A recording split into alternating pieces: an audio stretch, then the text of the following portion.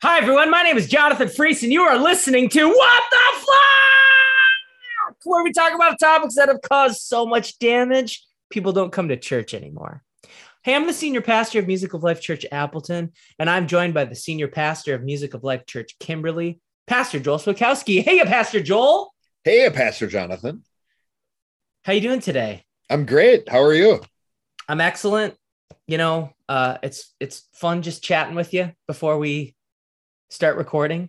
Yeah, I'm ready to go. I already feel like we're doing work, getting stuff done.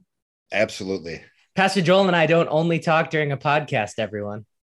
No, this is just an extension of a lot of things we talk about here. So let's get in the car together and drive to Michigan. Yeah, no kidding. This week's episode is called The Principle of Contrastive Thinking. Oh, I like that. Yeah. Would you give us some background on this topic?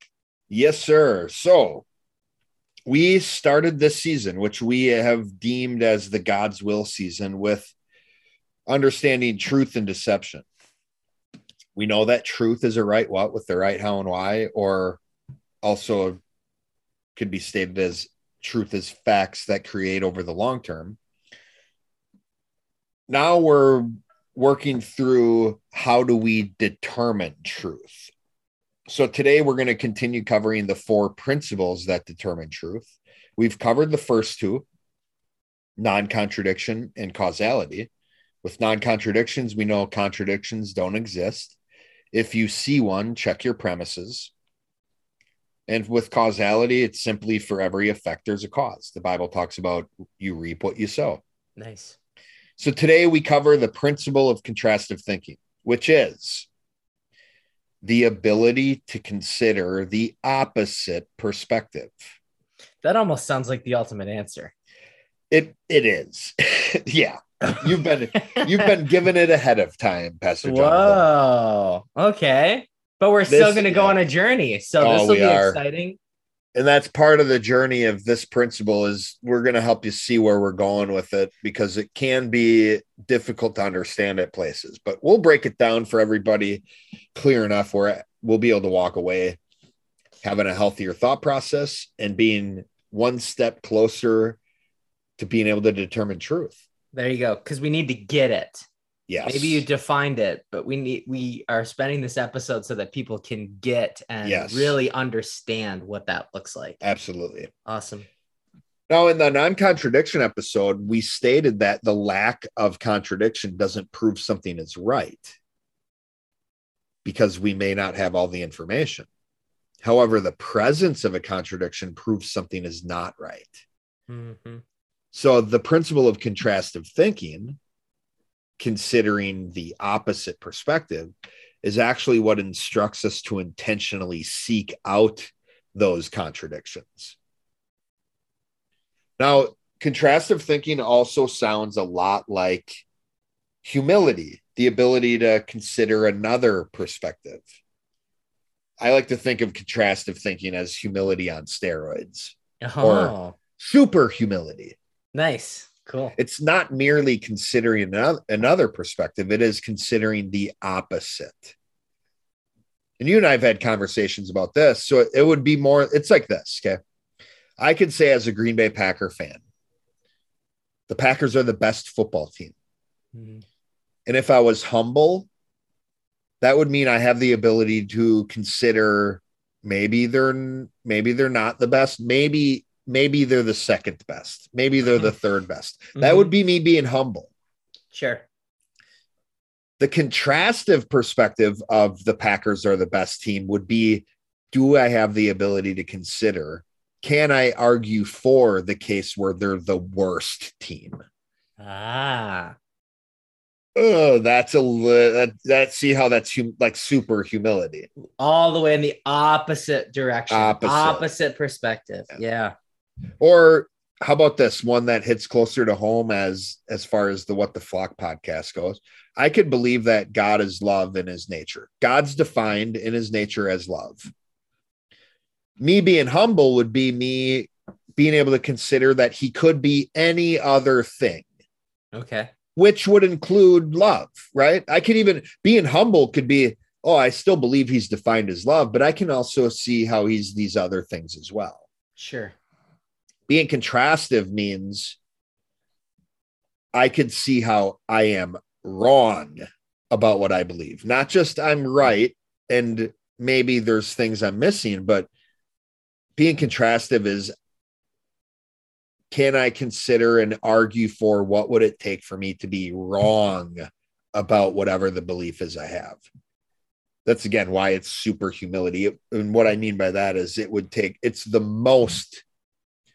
it's the highest level of humility. Amazing.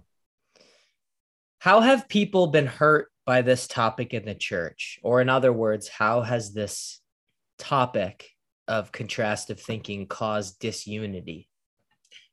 Well, people misuse this principle because it is the opposite of how we naturally think as human beings.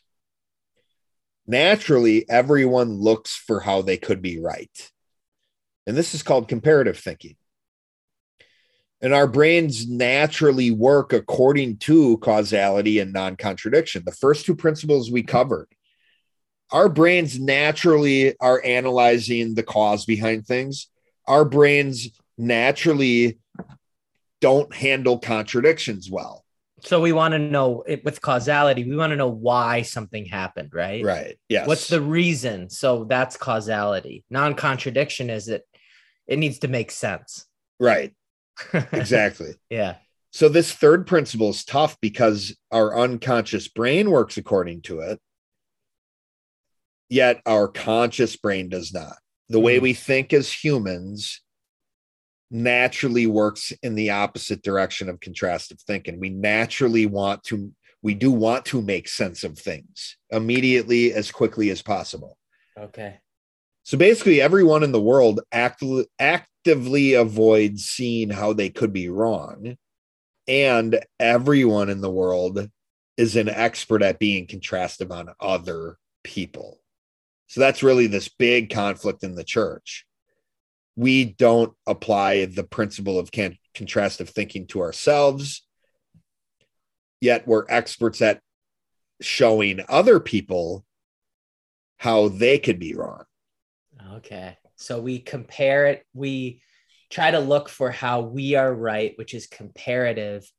And being comparative actually includes proving others wrong, or having the opposite perspective of others is actually being comparative as well. Yeah, because really it's just more support for why I'm right. Got it. Yeah. Nice. So what does this conflict look like in the church? So when this issue impacts the church, contrastive thinking, there's a strict and loose side that happens, which is why we talk about disunity. Can you help us understand how the strict side has responded to contrastive thinking? Yeah, the strict side are the people who are contrastive on you. They are actively trying to find areas where you're wrong and pointing out where you are wrong. And what we see this a lot is by the pastors in churches believing it's their job to show their people where they are wrong. And yeah, I could even sit here and argue this may be a benefit. Like, don't we want to find the areas we're wrong? Yeah. Yeah. In a healthy and safe way. And it gets abusive when that same pastor refuses to find or admit where he's wrong. So that's really where the strict side lies, is it's one-way contrastive thinking. On you, not on myself. Amazing. So how do these people on the strict side support their beliefs with the Bible? Well, from our experience, most religious authorities will argue against this principle even being biblical, since the terms contrastive thinking aren't in the Bible. And even the times the word humble is in the Bible, it's often misapplied and misunderstood. But largely, this tends to be due to the religious authorities being afraid that this principle will be applied to them. It's easier to say this isn't biblical than it is to be open to finding and seeking out where I'm wrong.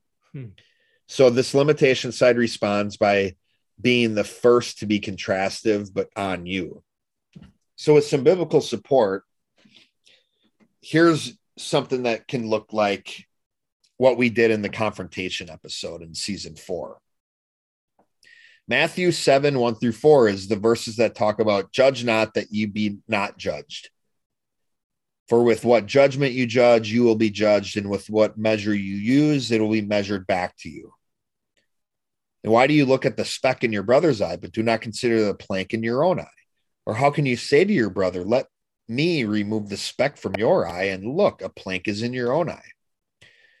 So we have seen pastors actually using this passage not to help them recognize they shouldn't judge others and they should be first looking at what is wrong in their own life before they help other people in their lives.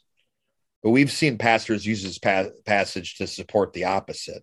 In fact, using these to claim that it's their job to remove the speck from their brother's eye. So this would be a verse I would use not only in that confrontation episode, because a lot of what we're doing here with the principle of contrastive thinking is the misapplication is a misapplication of confrontation as well.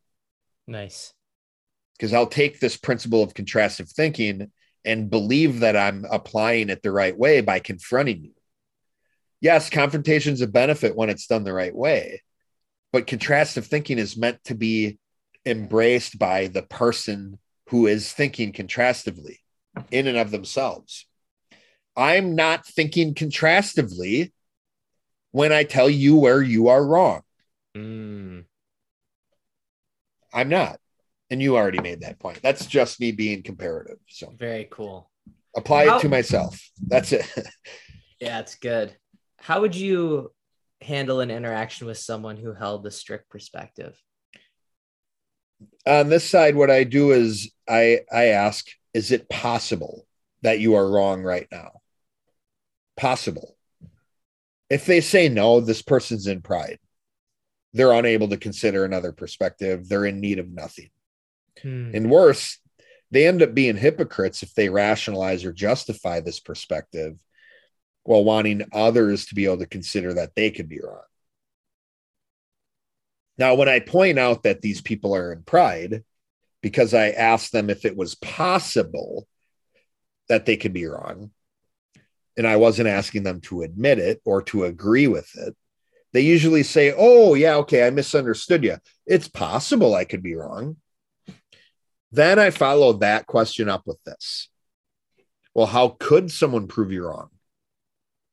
If that person doesn't have an answer to that, then really their answer to the first question was no, it's not possible that you could be wrong. So the proof that I have the ability to be contrastive is that I can share with you the way you can prove me wrong. Nice. If I don't have a way for you to show me where I'm wrong, then really what I'm saying is it's not possible for me to be wrong. And again, that would be pride. Now, Pastor Jonathan, you and I, we have our answer to this. Our answer is, if you want to prove me wrong, show me my belief is contradictory to the doctrine in the Bible. Right. So again, so often you and I are saying when we're having conversations about scripture, step one is open the Bible. Because that's going to be one of the greatest tools to be able to objectively show a person whether or not their beliefs are in line with the Bible or contradictory to the Bible.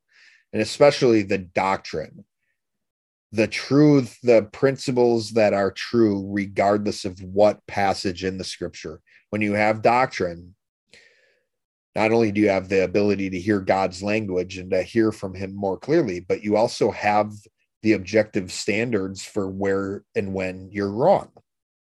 So that's our answer to the listeners out there. If you want to show us where we're wrong, show us the contradictions in our belief as it relates to the doctrine in the Bible. Nice.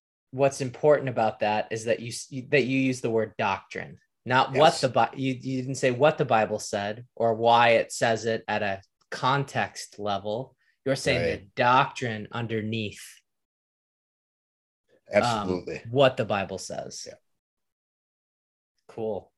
So the summary of the strict perspective is these people use this principle on others and not on themselves, meaning they are contrastive on you and everyone else. And so that's why I like to, when we use the word contrastive, if I'm being contrastive on you, I like to think about that word in quotes. Because it's not really being contrastive. It's not really being contrastive. It's actually deceptive to say that they're being, that someone's being contrastive. Hey, I'm being contrastive. Well, you're proving someone wrong, which is actually comparative. Right. So before we go into the loose side, let's take a call. And it looks like the call is coming from Crawley, Louisiana. Ooh. And that would mean Pastor Rich. Is it Pastor Rich? You're on the line? Maybe Pastor Rich? Hey there, Pastor Jonathan, Pastor Joel. This is Pastor Rich calling y'all. How y'all doing?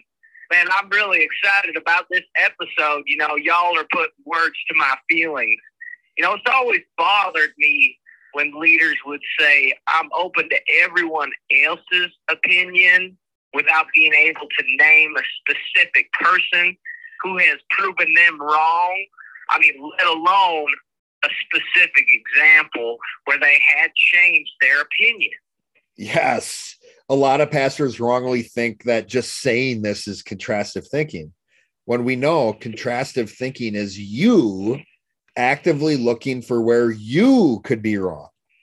Hey, Pastor Rich, how is restoration going in your church? Oh, I'm glad you asked, Pastor Jonathan. Our most dramatic success story involves a brother named Andy. In fact, he embraced contrastive thinking and, that y'all are talking about. And it's caused him to go from a member who required the most attention. We were putting a lot of work into him to one of our up and coming leaders. Oh, that is amazing. I'm so happy to hear that. In fact, Pastor Jonathan, his transformation has been so dramatic. He no longer wants to even be called Andy. He would actually like to be called Drew. Oh, that's cool. I've seen that before in Music Life Church, but I've also, it's one of the signs of transformation in the Bible. You got Saul of Tarsus to Paul, even have Jacob to Israel. Oh, yes, sir. I know that. These certainly are exciting times for all of us in Crawley, and I'm sure where y'all are at too. I'm going to hang up and listen. Even though my dad may not say it, I know this is his favorite podcast. God bless you both. All right. Thank you so much for the call, Pastor Rich. Wow, Pastor Joel. Pastor Rich is really seeing such a huge transformation going on. Yeah. And what's cool is his experience with contrastive thinking is similar to ours. I feel like what he said was right in line. He could have basically just shared with us what the strict side was, right? The religious authorities are distracting people away from the fact that they themselves aren't humble. And they do this by abstractly saying that they're open to other people's opinions and to other people correcting them, yet we never actually see it happen. Yeah. It's really sad. Yeah. Let's see the other side of the argument. Let's talk about the loose side, Pastor Joel. All right. Loose side. No, now that I'm saved and I'm a Christian, I believe the right worldview. This is the right religion. Therefore, I'm right. So you're not supposed to be contrastive on me because what I believe is right, Pastor Jonathan. And I feel uneasy being contrastive on myself, so I don't do that, because God wouldn't want me to feel that way. Wow. Well, I'm seeing a similarity in both of these sides here. Yeah. Wow. How have people been hurt by this perspective? Well, even people who have the right worldview still have flawed beliefs that need to be repaired. What? Yeah. Yeah, dude. Because you know what? Yes, Christian, you do believe in the right God, but that doesn't mean every belief you have is right. Or even what we've seen time and time again through over 4 seasons now, is even Christians who do believe in the quote unquote right God often misunderstand that very God they claim to worship. So yeah, people have been hurt a lot in this area. Just rationalizing away the discomfort of being wrong by saying, well, my beliefs are right. Yeah. How would you handle an interaction with someone who held this loose perspective? These are going to sound familiar too. So do you ever try to show others where they're wrong? Mm-hmm. And are you okay holding unbelievers to a higher standard than yourself? That's How does that work? Could you explain that a little bit? Yeah, I think we touched on this in the witnessing and the evangelism episodes from last season, where when I am an unbeliever and I am being evangelized or witnessed to by a Christian, what that person's doing is asking me to consider a belief that I don't hold to be true, to consider what they believe, just be open to it. So what does it say about that person who's evangelizing, who looks at the unbeliever and says, well, I don't have to do that anymore. You're the unbeliever. What you believe is wrong. I don't have to consider what you believe to be true, because what I believe is true. That's really the Christian in that scenario, holding the unbeliever to a higher standard than they hold themselves. And as we said in the humility episode, season 1, episode 11, humility is one of the pillar characteristics of being a Christian. Yeah, seriously. Christians are meant to be humble. So shouldn't a Christian be more humble than a non-Christian? Or at least they should hold themselves to the same standard as they hold unbelievers to. Be as willing to consider another perspective as what they hold an unbeliever to. But so often now we've become Christians, we believe we're right with what we believe. Then it's our job, even as we evangelize to other people, it's our job to show them that their worldview is wrong, and we don't ever take part in trying to be open to what they may believe or questions that they may have. And unfortunately, what happens a lot of times is, even if the evangelism or witnessing may be going well, and the unbeliever may just have a bunch of questions. And if I'm not willing to consider I could be wrong, if I'm not open to being questioned about my beliefs, I could get defensive. Right. And that turn away that unbeliever, when really it's possible all they wanted was some clarity behind this worldview you're presenting to them. Amazing. When you see this going on in the church, Pastor Joel, what are your thoughts? My thoughts are grouped into 3 categories. There's the group of people that I feel sorry for. Not because I'm looking down on them, but because I've been there and because it's a crappy situation to be in. That's right. It sucks. These people are those who are deceived into thinking that because they're Christians, they're right. These people are deceived into thinking that because of that, they no longer need to search out the wrong areas in their lives. So unfortunately, what we'll see is these people have hindered their own ability to grow any further. There's the people, I understand why they do what they do. These are people who leave the church due to the frustration with the religious authorities being in pride. Mm-hmm. And these authorities are consistently showing others where they're wrong, but refuse to be questioned about their own beliefs and their own teachings. And then there's the group of people I'm impressed with. These are the people who seek out where they are wrong and admit it when they find those areas. Amazing.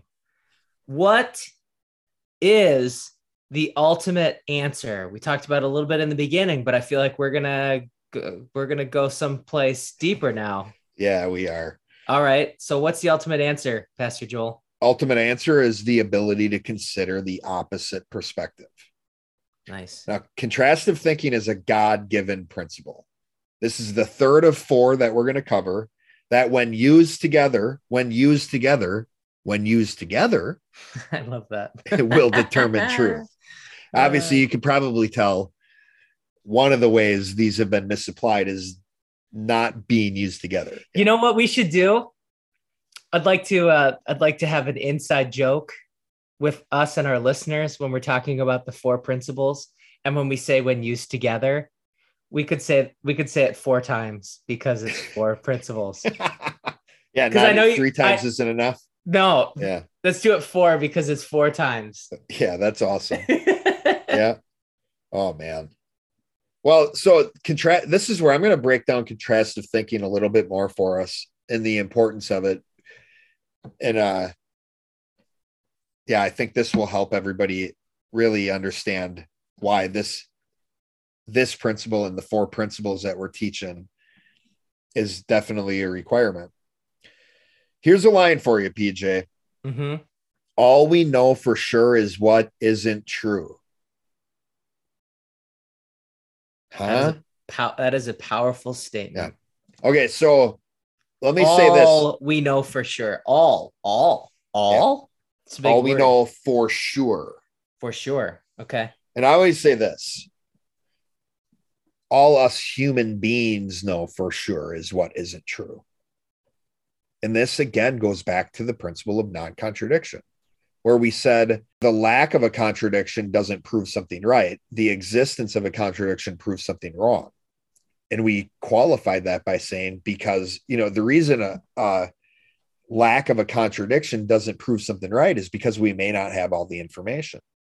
Well, that statement's true for contrastive thinking as well. And that's true for this line. All we know for sure is what isn't true. Because we may not have all the information. As a human being, I'm not omniscient. I don't have all the information that exists. Yeah. So even as convinced as I am in my beliefs, it may be possible I'm missing the one piece of information that would throw a wrench into my beliefs, which is why it's so important for us to be contrastive. Yeah. So our brains naturally work from this comparative perspective. And we'll break that down and you'll help you see what that looks like even further. So we take in information and we naturally try to make it agree. However, this leads to errors. So for instance, if I wanted to convince you that I drive a Corvette when I really drove a Camry, I could tell you everything that is similar between those 2 cars. It has a steering wheel. It has 4 wheels. It's shiny. A C in the name. Yeah. As I gave you more information, it would look more likely to you that I drive a Corvette. I mean, the gas pedal's on the right, There you go. brakes on the left. Mm-hmm. It's got a couple cup holders. Mm-hmm. The truth is, you wouldn't know for sure until you had all the information. Nice. And especially the facts that proved me wrong. Now, the very second I told you something different from a Corvette about my Camry, you would know for sure that I didn't drive a Corvette.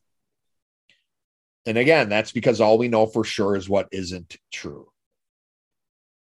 So our brains work from this comparative perspective without any intentional effort. It is in our nature as humans. It's man's way of looking for similarities and considering them facts. It's this comfort force within us that tries to be right now in the short term. An example of this flaw in human logic: man has legs, a dog has legs, therefore man is dog. This is a comparative mentality. Right. It sounds ridiculous to you right now, doesn't it? Oh, 100%. Man is dog. Why does it sound ridiculous?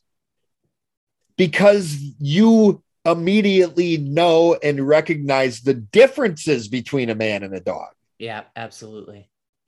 So the principle of contrastive thinking is powerful and important. The only people who are never wrong are the ones who are perfect or the ones who haven't learned anything. those people don't exist. Nice. So the key to this principle is to be able to admit you could be wrong.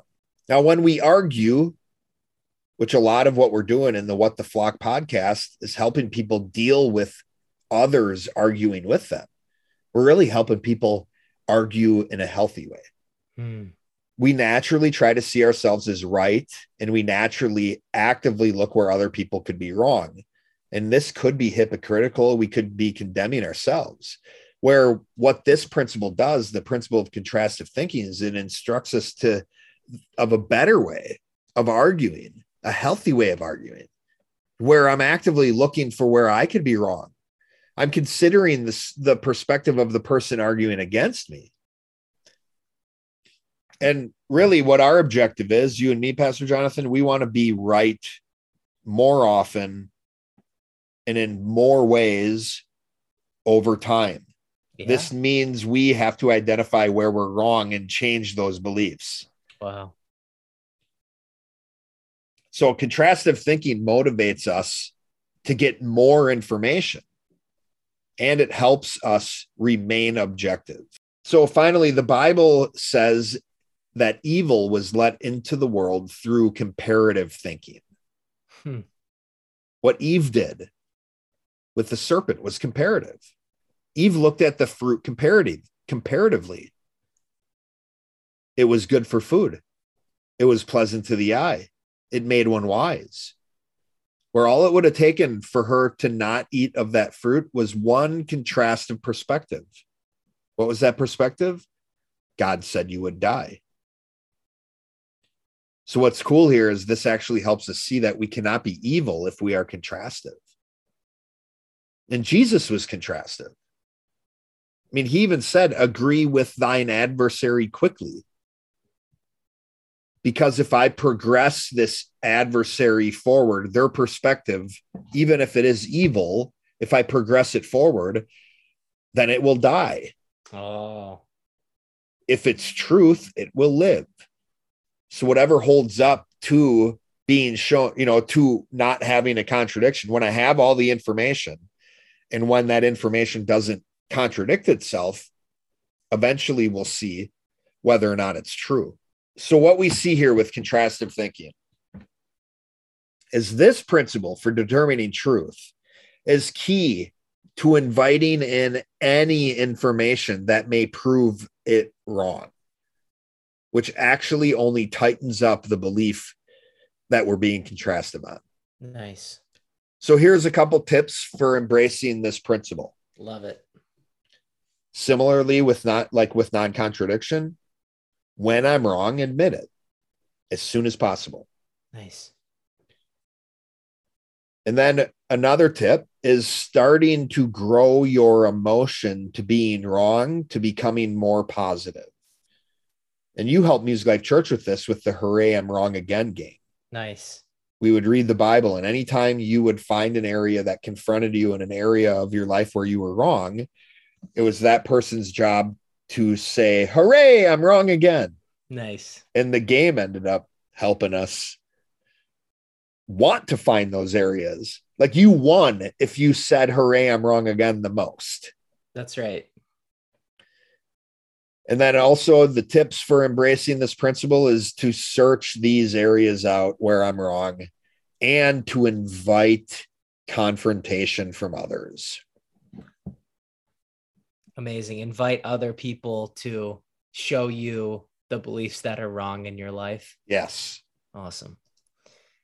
Amazing. Thank you so much, Pastor Joel. This has been What the Flock. Thanks for listening, everyone. And remember, if you've been hurt by church, you're not alone. We're here for you.